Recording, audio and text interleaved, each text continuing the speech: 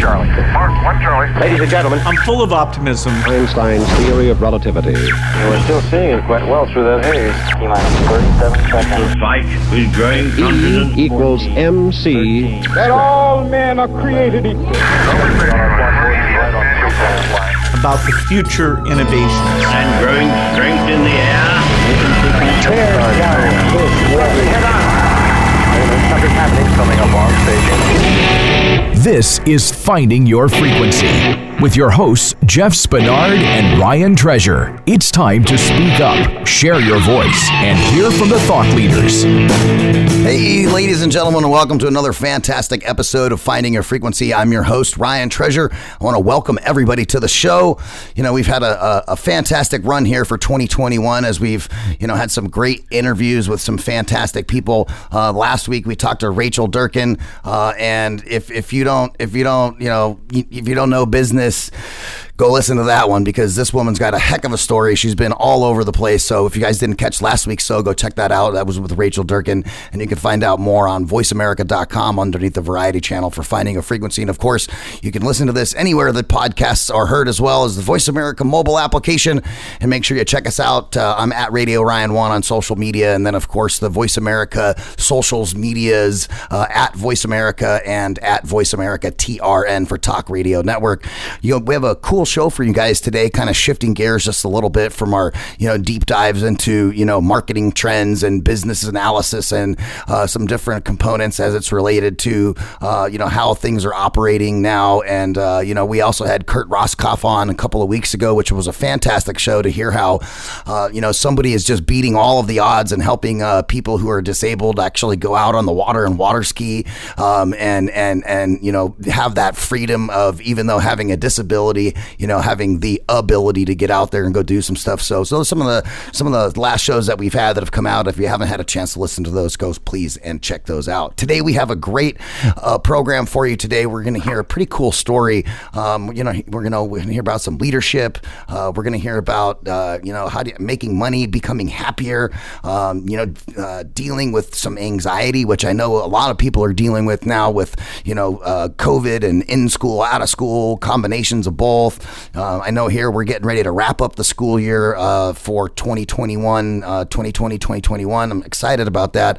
My kid gets a little bit of time to just go be a kid and not worry about all that other school stuff. So we're definitely going to be doing a lot of swimming this year for sure. We're going to hit the pool. But our guest, Mr. Keyen Lage, is a great guy. He used to play in the NFL. And they had some injury that happened to him, and could have probably took him in like 20 different directions. Kind of similar to somebody who gets injured. Maybe if they're in the military, they come home and they're like, "What the heck do I do with my life? I had this plan, like I'm trying to go do A, B, and C, and sometimes life just kind of throws you a curveball." And you don't get the opportunity to go with, plan A or B or even sometimes C. So, I like to use the word pivot because of 2020, 2021. So, we have a pro athlete turned pro pivoter. Keyen, thanks for joining us on the show today. Yeah, Ryan. Ooh, I missed a clash. Ryan, thanks so much for having me, man. Hey, we appreciate you taking time to join us. I know, probably been super busy over the last several months, especially in 2021, as things have kind of started to, get back to a little, I don't want to say normal because that's probably never going to happen, but, get back to some sort of, in-person components, being actually able to go out and speak and talk to people and, shake a couple people's hands and, some of those kind of things. My wife and I went to the farmer's market last weekend on Saturday. And, I didn't wear a mask. I just hung out, we still kind of socially distanced and that kind of thing. But I got to eat pulled pork sandwiches and I got to eat apple pie in a jar and just like all of these things that we've been kind of missing that, was perfect timing for, springtime here in Phoenix for us to be able to go and do that. So I know that you probably had some cool stuff that you've been able to do in 2021 as well. Yeah, absolutely. My experience has been a little different. I've been out here in Rio de Janeiro in Brazil for all of 2021. So I've been having fun going on some hikes, eating acai. Acai is a berry native to Brazil. I'm sure my coastal people are more familiar with the acai.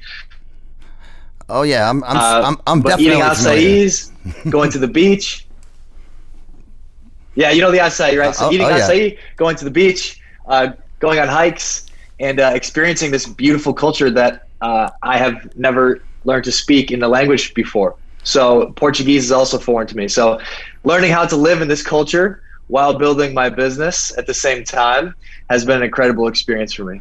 Are you doing any Brazilian jiu-jitsu while you're out there?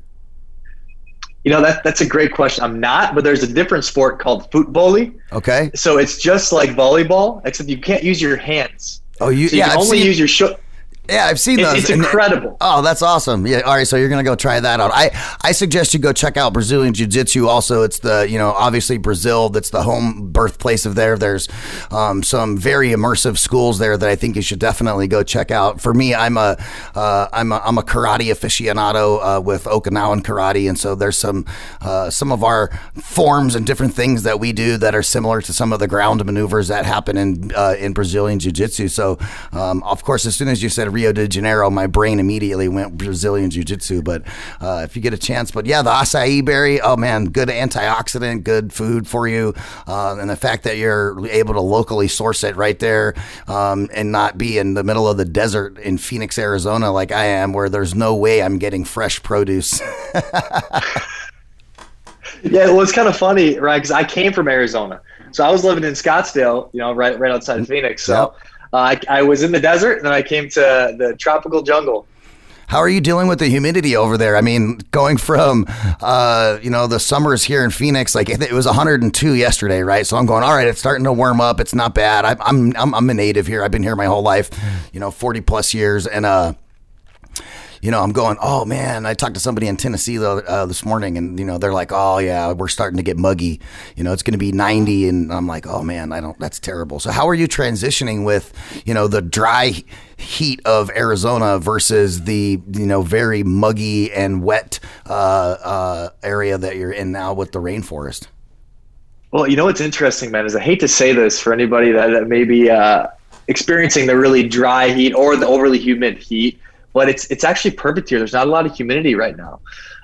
Brazil doesn't have, as far as the area that I'm in, Rio, doesn't have a lot of humidity. It's between 75 and 83 and beautiful. This is the winter here, winter season. So the difference is there's a little less rain in the summer season. There's a little more rain, and the weather is actually perfect right now. So I can't complain at all.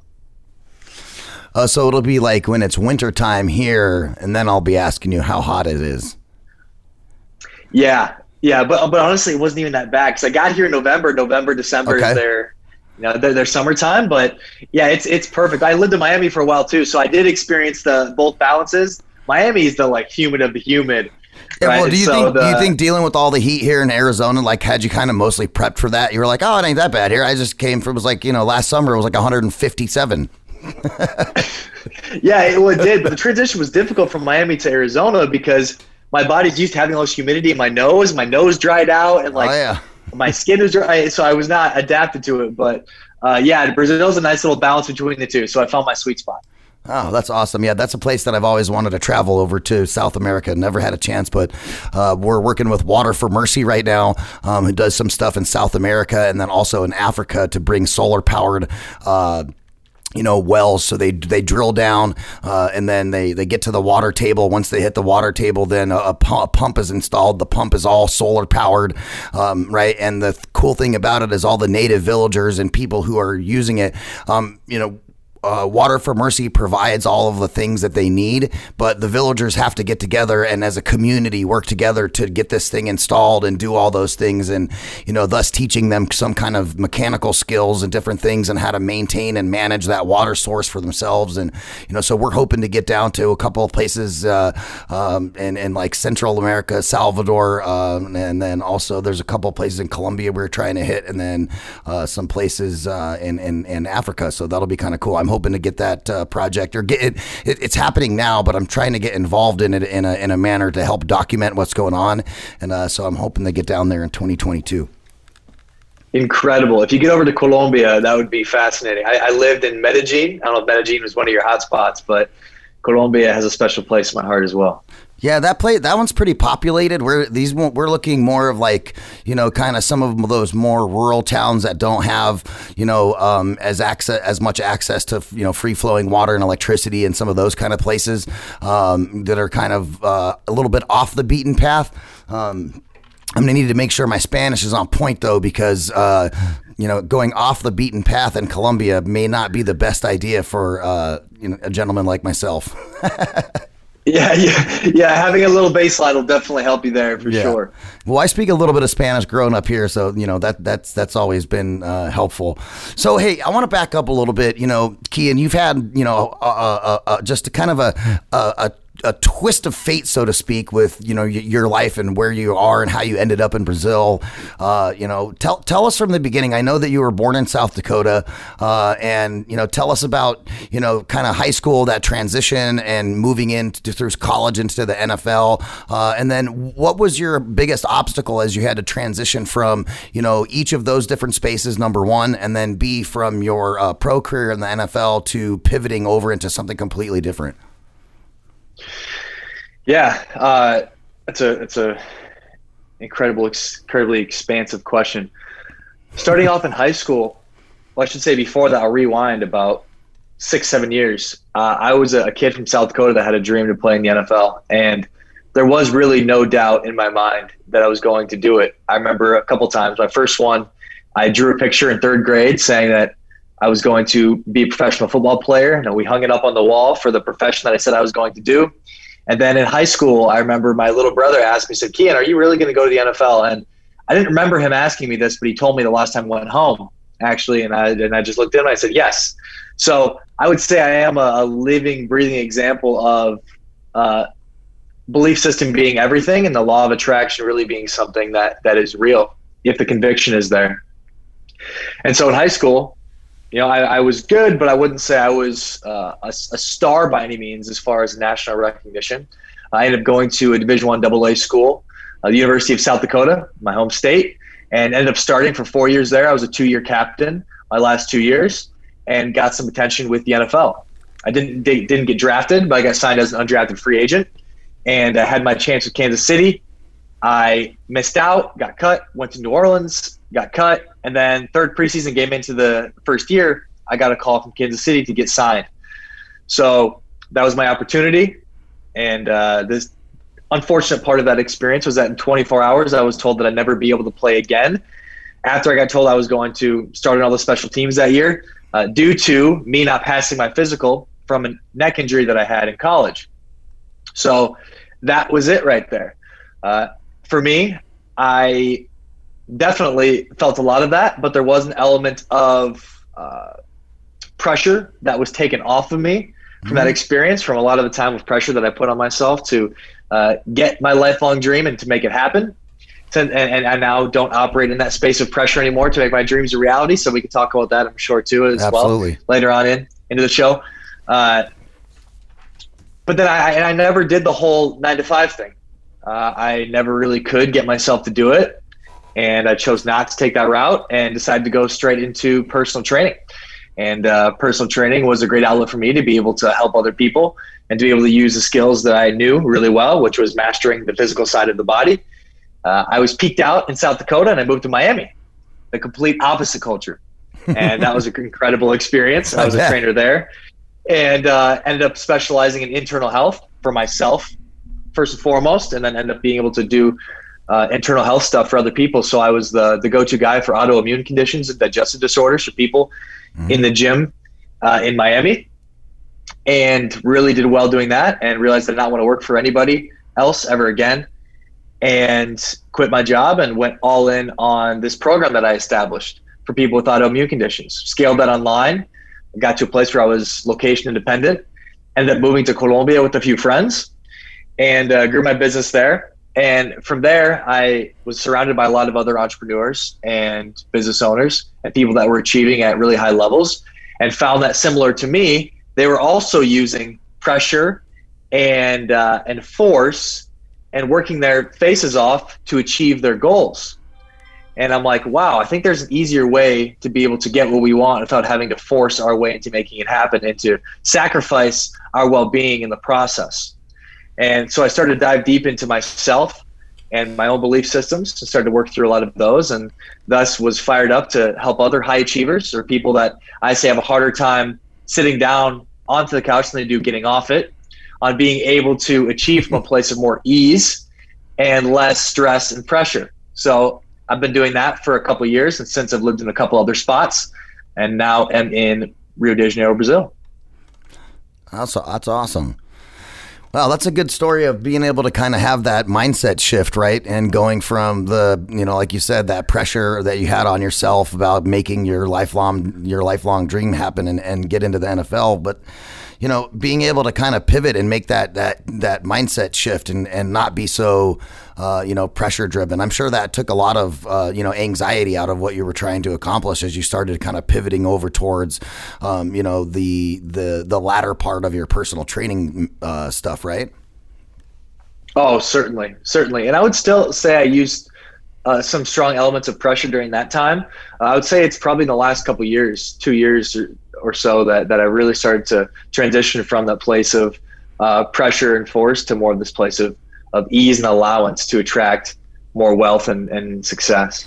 Yeah, and I think for me anyways, I think there's a clear distinction between, pressure as it relates to like physical exercise, right? Like, when I get up in the morning and I work out and I'm doing push-ups and whatnot, I'm listening to music and I'm telling myself, yeah, let's go, come on, a couple more, you can do a couple more. So I think that's one side of, like physical fitness itself, but, looking at business and, the other ways, your relationships, how you're interacting with your fellow human beings, like that's the part that I'm talking about. Like I'm always going to put pressure on myself on karate, right? And just a couple more reps, a couple of more of those things. Cause, those are just, for me, that's like gets my endorphins going in the morning. I'm ready to rock and roll for the day.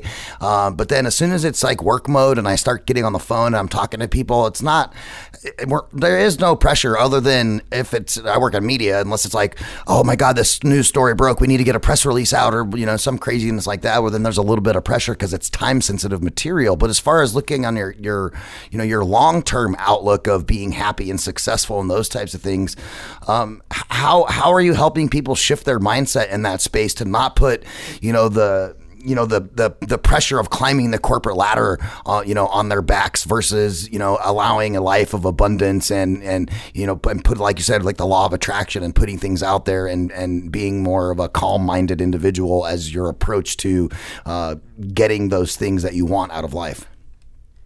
Yeah, well, I think the first step is being able to acknowledge where your source of motivation comes from with what you're doing.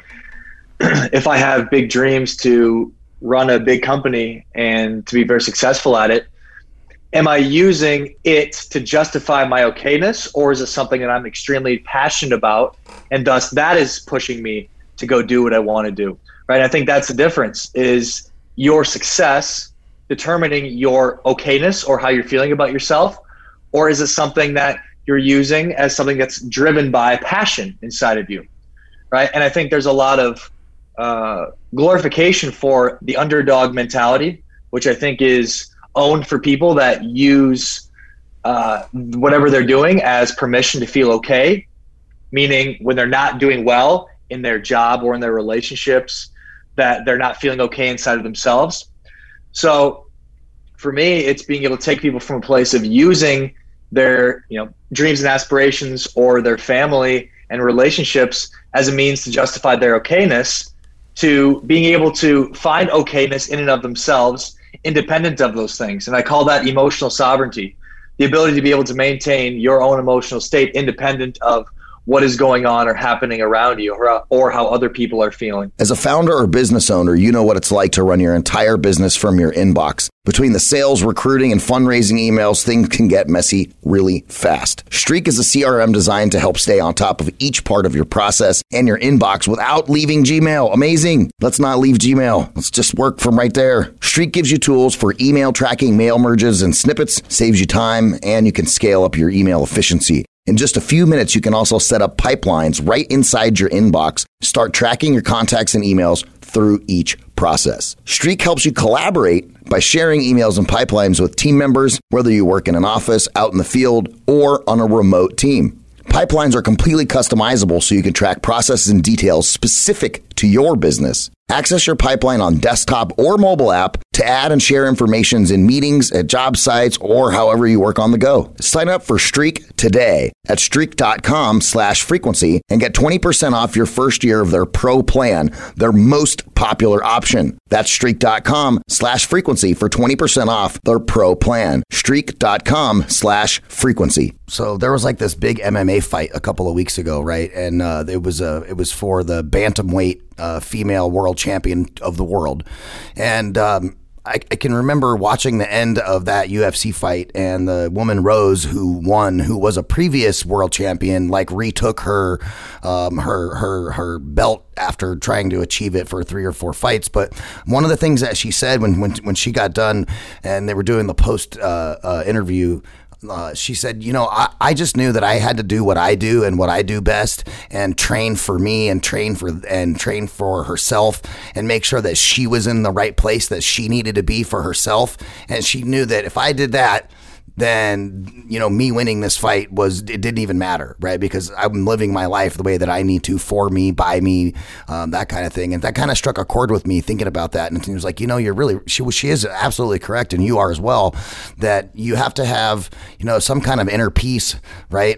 With who you are as a human being and as a person, in order to really drive impact and change to the people around you. I used to tell my wife all the time after she just had our daughter, and I was like, honey, just give me the baby. I'll, take 2 hours, take a bath, go hang out. And I'm like, if you can't take care of you, you can't take care of us, right? So go take that time and, mentally decompress. You don't have to do everything.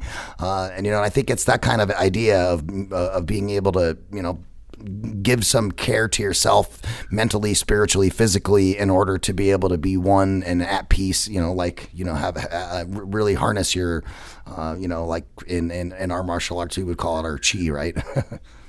Yeah, absolutely. And really what you're saying is it's being able to demonstrate a level of detachment, right? She said it, you said with the girl with the UFC fight, she was able to settle into, I did all that I could. And at the end of the day, what will happen, and I'm still okay with me. And that detachment right there is what allows for a certain level of pressure to be released from the outcome of the situation.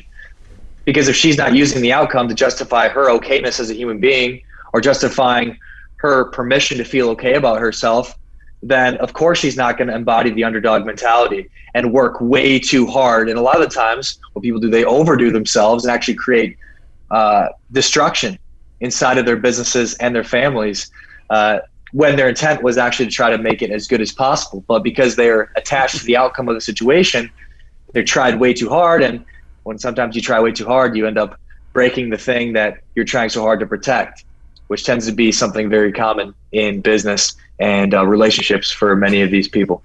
Yeah, that strikes a chord with me very much. I mean, I'm, my father was a Green Beret in the military, right? So I grew up with this very pressurized kind of structured lifestyle. And then I went into the military. And so I further built on that foundation on myself.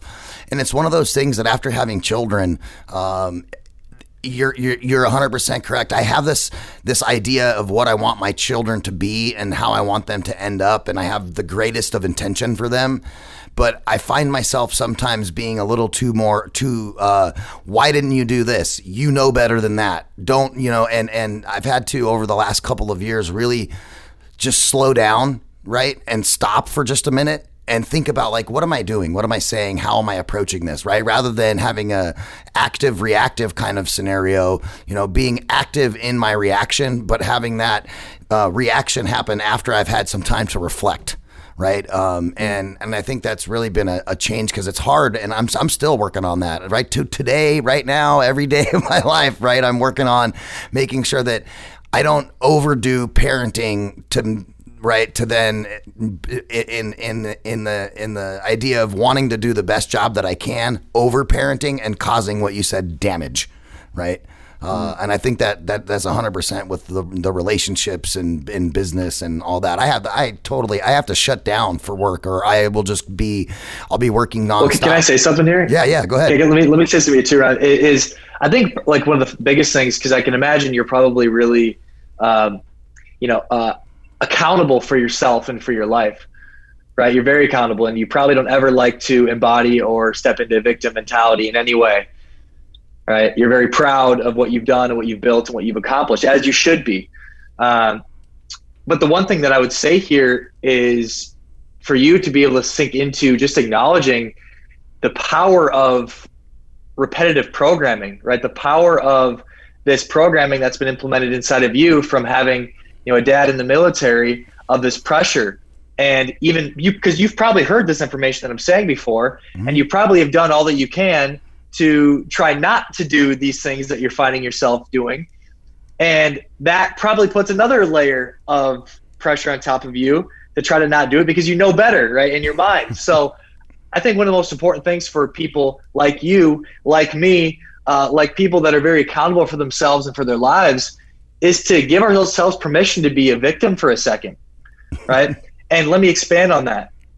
You do not have control over the treatment that your family had over you at a younger age. And it's actually silly to take accountability for that because you didn't. You had no control over that. And for you just to give yourself permission here in this space for a second, just to be like, whoa, like I had no control over that. And wow, this programming is really strong, right? To be able just to sink into that and to feel that. It takes a little bit of pressure off yourself to then to not have to be this thing that you know that you should be. Right. And now once you do that, once you give yourself the space and permission to victimize yourself, I know that might make you cringe a little bit, right? It does. To really victimize you, it does, right? It's like, no, I'm not a victim, right? But to really feel that. Yeah, because when I think of victim, really, I'm like, I was never abused. Like, nobody injured me. I'm not mentally or physically scarred for life or anything like that. There it is, right? You know what the funniest thing is? That's one of the most common, that you sound like me, right? That's one of the most common things amongst high achievers, right? And people that are very accountable for themselves is to never allow themselves to see the power of other treatment, right? You take somebody who was sexually abused at the age of 6 and you take somebody who their best friend left them and moved to a different state at the age of 6. And actually the kid that had his best friend leave him could be much more traumatized than the abuse victim, right? It's all based off perception of the situation. Yeah, so in your mind, probably the circumstances of every one person's situation and their reality, right? That's it. So what you're saying actually makes no sense with, I wasn't abused, this didn't happen to me, blah, blah, blah, blah, blah, blah, blah, right? All that stuff that you're trying to, like, that your brain's using to not have to victimize itself, right? Because it would be unsafe for you to do that, right? Your brain's always protected your ability to not be a victim because that would have made you unsafe. Because I would argue you probably were never able to fully step into being emotionally dependent on somebody else. And it would have been unsafe for you to allow yourself to open up to this emotionally dependent state. So you learned that you couldn't do that and that wasn't safe, which is why your brain's doing all that it can to try to prevent you from feeling it, right? And you're not alone in that, right? It's very common in this space. So it's silly to me though, right, to take accountability for something that we had no control over in the programming, and also knowing now too that it has nothing to do with the actual events that happened to you, but your perception of the events that really play the biggest role in your life, regardless of how our minds think how bad something is or not. Yeah, and I think to speak on that too, and you're right, because I only have my perception of things that happened when I was a kid, and that's not like my parents beat me or anything like that. My dad was a Green Beret. He was just very regimented, very strict. He went from my dad's talking voice was like this all the time, right? Right. Which I have a tendency to do too. Kind of pressure, right? Like that kind of pressure, though, man. Like I can't imagine receiving that kind of pressure. Right, in that way, right, throughout your whole youth. Right, and that's the thing that I'm trying really hard to not do that my dad did, and that I also find myself doing at times. Right, and going. Do you want to know how you don't do it? Because you want to know how you don't. I know how that made me feel as a kid, so I don't want my kid to feel like that. You want to know how you actually don't do that? How you actually don't keep the pattern going with your kids? Enlighten me. I'd love to. Here it is. Giving yourself permission to feel those things that you haven't maybe otherwise allowed yourself to feel and experience because of the pressure of having to have things figured out. Which is what? What are some of those feelings that come with that pressure? What does that feel like? It causes anxiety sometimes. Yeah, right? For sure, right? It causes anxiety. Yeah, it's never for me. I may have for other people. It's never amounted into like any kind of depression or anything like that. For me, it's just like you're way too headstrong for that to happen, right? No, probably not, but. But yeah, I mean, there's definitely a lot of pressure. But the other thing that puts pressure on me in that regard too is, also, which is what some of that's what drives me to, okay, let's karate class where I can actually step away, right, from all of that stuff. I can focus on something that's for me, right? And so that's another thing that like I battle with all the time too is, like, oh man, I just got this extra work to do, and it's not going to be a big deal if I just miss one class, or something like that. And so I think it's the limiting belief from, stem to stern, so to speak, right, that is probably encountering for like all of that in that space for me. And it's something I work on all the time, and I don't think that there's one, like you're not gonna find resolve in this particular area of your life in like 3 days. It's something that, takes a little bit of learning and, being able to dig deep, which I'm working on. I'm still working on it, Keyen. I'm trying. But, I mean, I'm sure you are. Those transformations don't happen overnight, right? Like how often do you see high achievers who are dealing with certain things, have an epiphany or an aha moment, and then, they're able to make that pivot or that change mentally in, a short amount of time? Well, when they work with me, pretty quick. Honestly, like just being real, man. I've got this stuff down to a science, right? And I know exactly where to go and what to point at and pick at to be able to free it. And it's interesting what you mentioned with the karate stuff and doing that for you. I think that's incredible. I think it's absolutely amazing. But the interesting part for many people is that the way I describe it, it's like a bucket of water and there's a hose going into the bucket. And when you're dumping the bucket, you dump the bucket a little bit and some of the water comes out. That's when you're doing karate and doing some of these things for yourself. That's incredible, right? So you're dumping this bucket that was full of the stress and anxiousness, right, from the hose of the water coming in.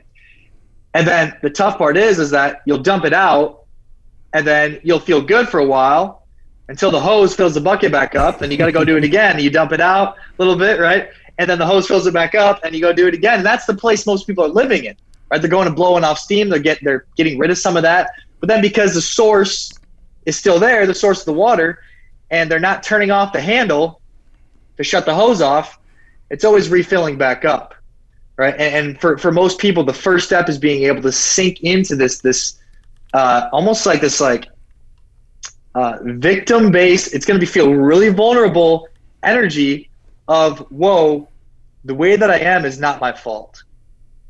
And I know it sort of goes against a lot of very overly disciplined, making things happen teachings. Mm-hmm. But I would say this, I'm not talking to people that have a hard time getting off the couch, right? I have other information for them.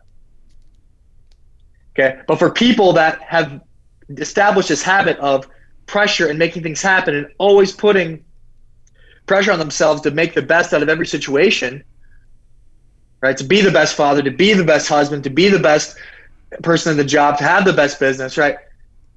One of the most powerful things that we can start with is the permission to give ourselves to say, hey, it wasn't my fault for me to be the way that I am, right? And now once that energy is really embodied, then from there, you have the capacity to move on from that and then take ownership from everything outside of that. But until this level of accountability is taken off and this permission to allow yourself to feel like a victim and to be a victim happens, you actually are incapable of taking accountability because your programming is running you, right? And until you give yourself permission to say, holy shit, my programming is running me and it's actually not my fault for the way that I am, it's not, we can then begin to move on and then you can begin to then take accountability. But until that happens, you're just running through life with this hose going into the water and then trying to dump it out, right? And that's the thing that I do so well at is get to the core and the root of where this comes from, right? And the ability to be able to step into victimhood.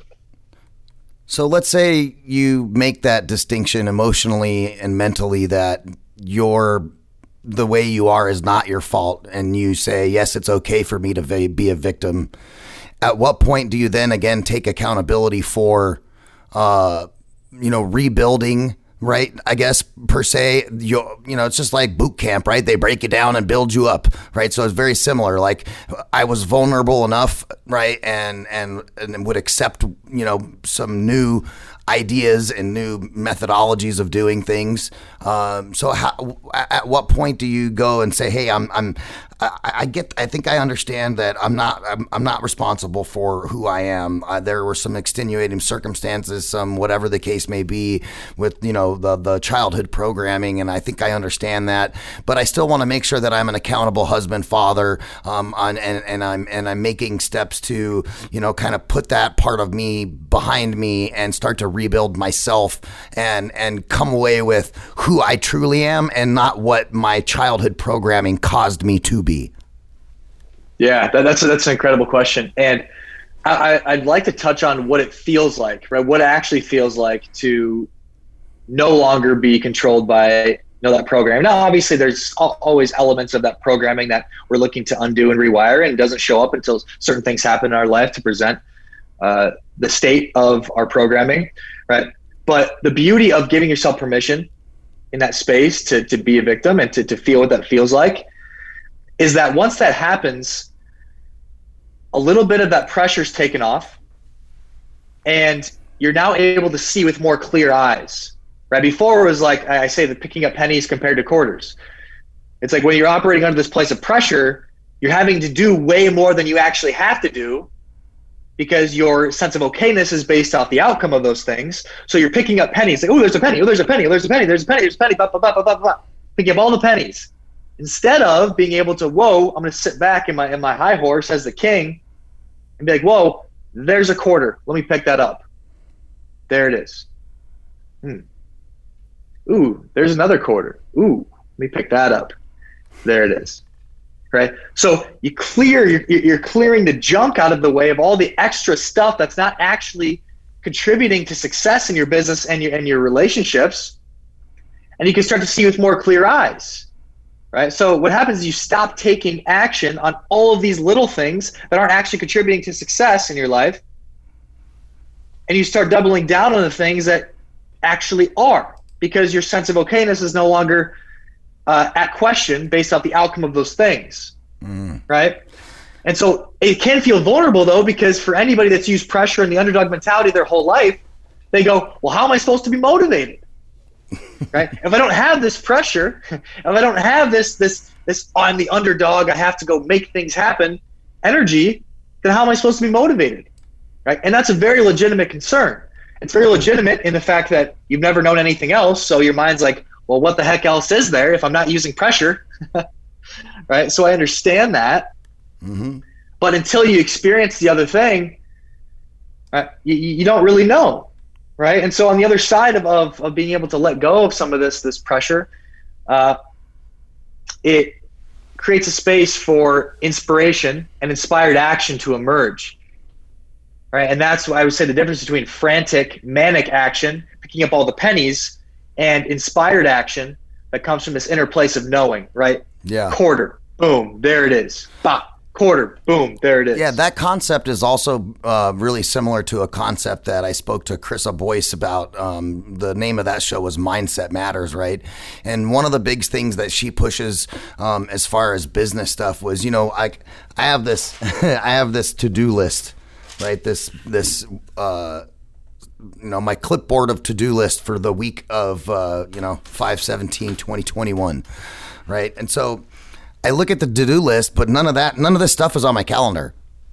Right. And so that was one of the things that she was talking about, right, is like, reviewing all of those things that you have on your to-do list and having purposeful action towards each of those items on a weekly basis and actually saying, hey, all right, well, I think that's probably going to take me an hour. Well, let me block time rather than, coming into it and being like, okay, I have these things to do. I'm going to check emails and hopefully I'll go look at these projects that I'm supposed to be working on that are part of my to-do list. Right.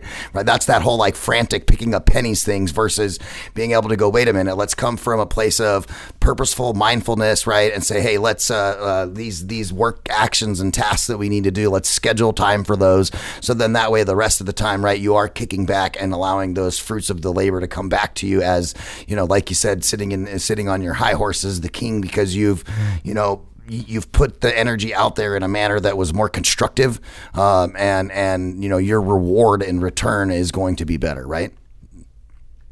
Definitely, 100%. And the interesting part is that regardless if you're a king or not, if you've always lived your life as being a peasant that works their face off to the ground and grinds super, super hard all the time, you don't really know what it feels like to be a king. And so it takes a certain level of direction in being able to step into that fully. And there can be vulnerability and tension found in stepping into being the king and not picking up pennies and not doing all the little things on the to-do list that actually don't really even matter, that aren't contributing to the success of the business. I would say 20% of everything that we do in our business, depending on how efficient you are, really contributes to the mass majority of our success. The rest is just kind of fluff or extra stuff that we're doing because we feel like we have to. Right? And so getting into this place of, what I call alignment, which is a very popular term now, or being able to separate ourselves from the outcome of certain situations, it allows us to tap into the 20% instead of operating this frantic place of doing all this extra stuff that we create as extraness that we feel like we should do, but really actually doesn't contribute to the bottom line. That's 100% true. There is a lot of businesses and a lot of companies that I look at from an external point of view based on my work experience as an operator, and wow, I'm like, why do you guys do all that stuff? What are you doing? It's like, I was like, man, what? Are you gonna, you can automate that? What are you?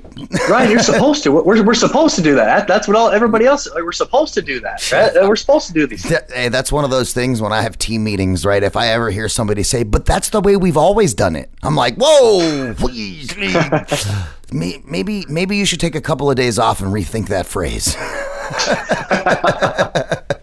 Yeah, I feel that.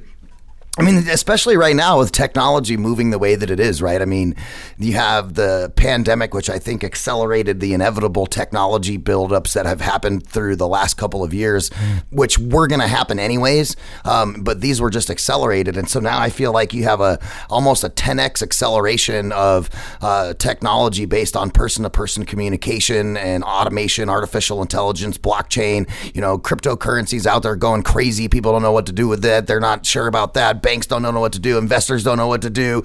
The stock market's all over the place, and right. So, and so it's just like there's so many different things that are out there evolving in the world as far as technology concerns.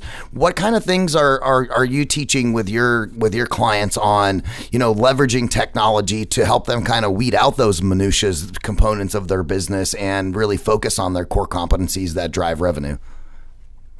Yeah, well, I think the bottom line is being able to deal with the reason why distributing responsibility is so difficult for them in the first place, right? So obviously there are incredible systems in place and modalities to be able to automate and make things more efficient. But before that even happens, you got to get to the core of why you're having such a difficult time being able to distribute responsibility in the first place. And that's what I do. I go in and we find exactly what it is that's causing their inability to be able to distribute responsibility and to trust in other people to be able to do the job well and to get it done in the way that they would like it to. And then from there, it's pretty easy, right? Then the systems are just like, okay, here it is. It just falls into place. And honestly, most of the time, most of the people that I work with have been exposed in some way or another to, assistance or more efficient systems or the ability to delegate responsibility. So I really, a lot of times there's some things that I have and that I know that I share with my clients, but a lot of them, they already have it all in front of them. They just have a terribly difficult time being able to say yes to it. Right. And so, with me as I go in and I find, what's causing the inability to trust and distribute responsibility. And from there, the rest sort of falls into place. Yeah, no, that's definitely a good point. I've dealt with that myself, where there's some things that I feel like they're really important to me. I'd want to take care of them myself, and sometimes I'm, able to delegate things. But I usually run into one of two problems. Number one, either I'm unwilling to delegate it because I can't let it go, right? Or number two, the person I'm trying to delegate it to tells me that they're already too busy and they can't take on any more work. Well, at that point, what I do is I look at, okay, how important is this thing to the bottom line and success of my business? And what I've done, which is I think incredible, is just made my business incredibly simple. And I think behind a lot of very successful businesses is this ability to be able to simplify the shit out of the company. And for me, I'm a huge fan of going deeper. I think a lot of people, when they start to have success in business, they start going wider and saying, okay, well, how can we expand? How can we expand? How can we start doing more? And let me give an example. Like I'm the one-on-one guy. I do one-on-one. That is what I do. I don't do courses. I don't do group. I do one-on-one. And that is my lane. And that's right where I stay. And so what a lot of people do is, in my example, I start making a lot of money. I'll start going, oh, well, how can I start going wider? Well, let me start a podcast. Okay, well, let me create a course. Let me start to create all these partnerships with other people. Let me start going ba ba ba ba ba ba ba ba. Right? They let all this energy out, whereas instead of going out with it, sit in the tension of keeping it. Right? Sit in the tension of having that success and staying in-house. Say, okay, well, how can I make what I have going on right now more efficient? How can I add to and double down on what I'm already doing? Yeah. Right? On my bread and butter, how can I stay here? Right? Instead of going, boom, out here. Right? Yeah, all this stuff is fancy and it's nice and everybody says it's super good and great to do.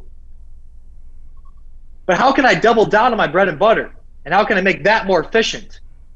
Right? And that's really what I like to teach is after it's the reasoning for not being of not being able to delegate responsibility in the first place is dealt with, then saying, okay, how can we just go deeper with where you're at?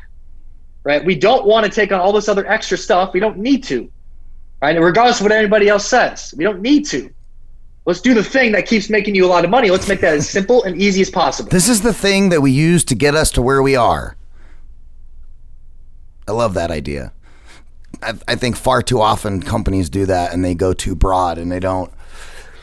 I've experienced it before as working at a company and not being in the in decision making processes in some of those and been responsible for that outward growth.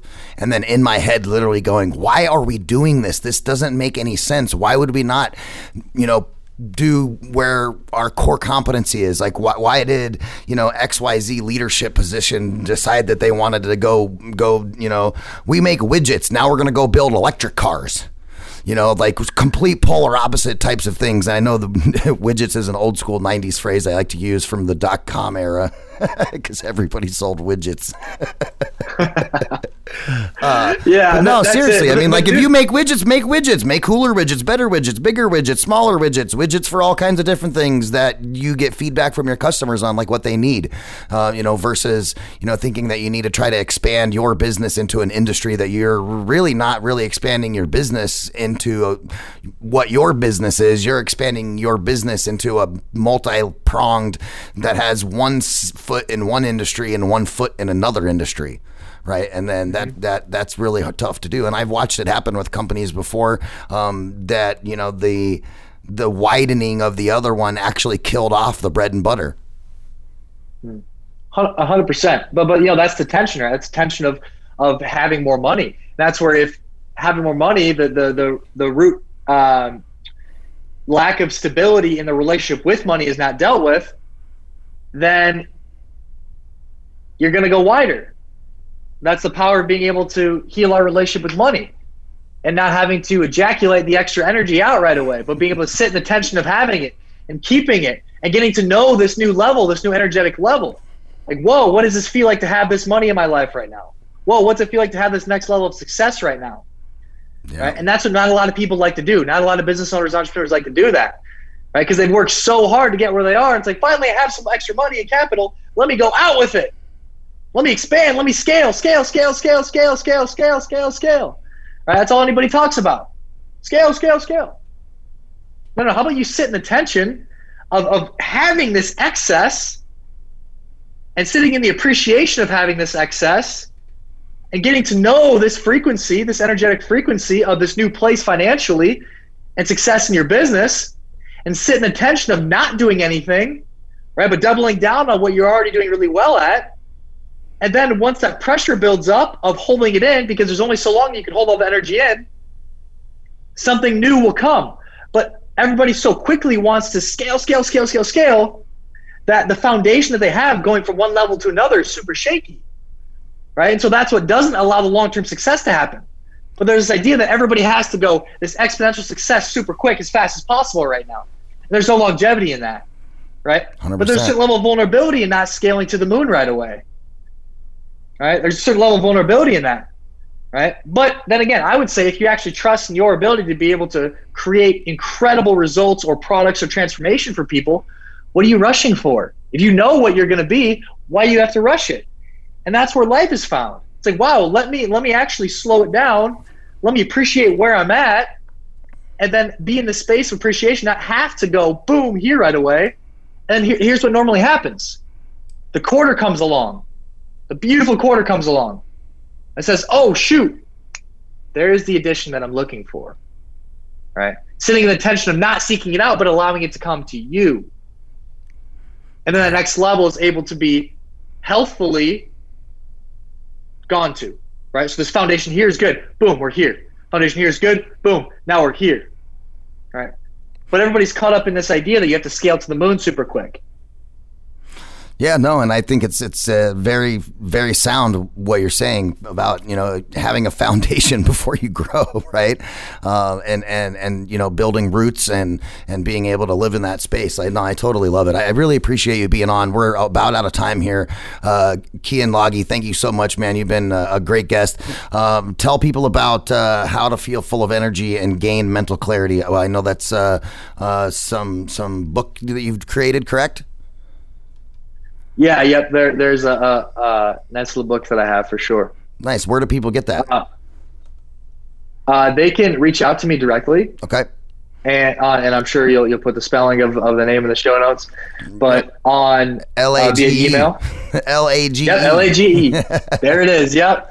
So they can reach out to me via email or Instagram or my website. Those three places are all spaces that you can reach out to me on. And what's your email for everybody? Let's go give it out there. Yep, I'll put it out there. Keyen at KeyenLage.com. Spelling will be crucial. KeyenLage.com. There it is. Yeah, yep. Perfect. Thank you guys so much for tuning in and Finding a Frequency. We appreciate you guys being on. Woo, what a great show today.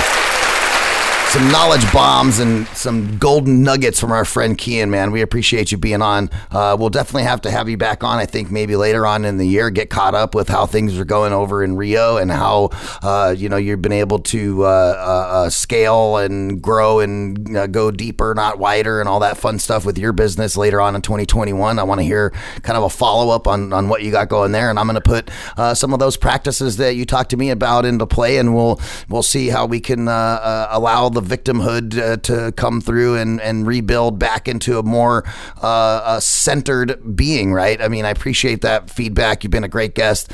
You guys can also go check him out all over Twitter and Facebook, LinkedIn, and the Instagram. Go check them out over there.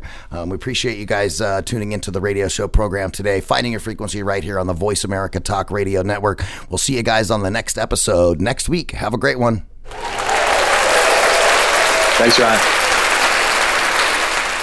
As a founder or business owner, you know what it's like to run your entire business from your inbox. Between the sales, recruiting, and fundraising emails, things can get messy really fast. Streak is a CRM designed to help stay on top of each part of your process and your inbox without leaving Gmail. Amazing. Let's not leave Gmail. Let's just work from right there. Streak gives you tools for email tracking, mail merges, and snippets, saves you time, and you can scale up your email efficiency. In just a few minutes, you can also set up pipelines right inside your inbox. Start tracking your contacts and emails through each process. Streak helps you collaborate by sharing emails and pipelines with team members, whether you work in an office, out in the field, or on a remote team. Pipelines are completely customizable so you can track processes and details specific to your business. Access your pipeline on desktop or mobile app to add and share information in meetings, at job sites, or however you work on the go. Sign up for Streak today at streak.com/frequency and get 20% off your first year of their Pro plan, their most popular option. That's streak.com/frequency for 20% off their Pro plan. Streak.com/frequency.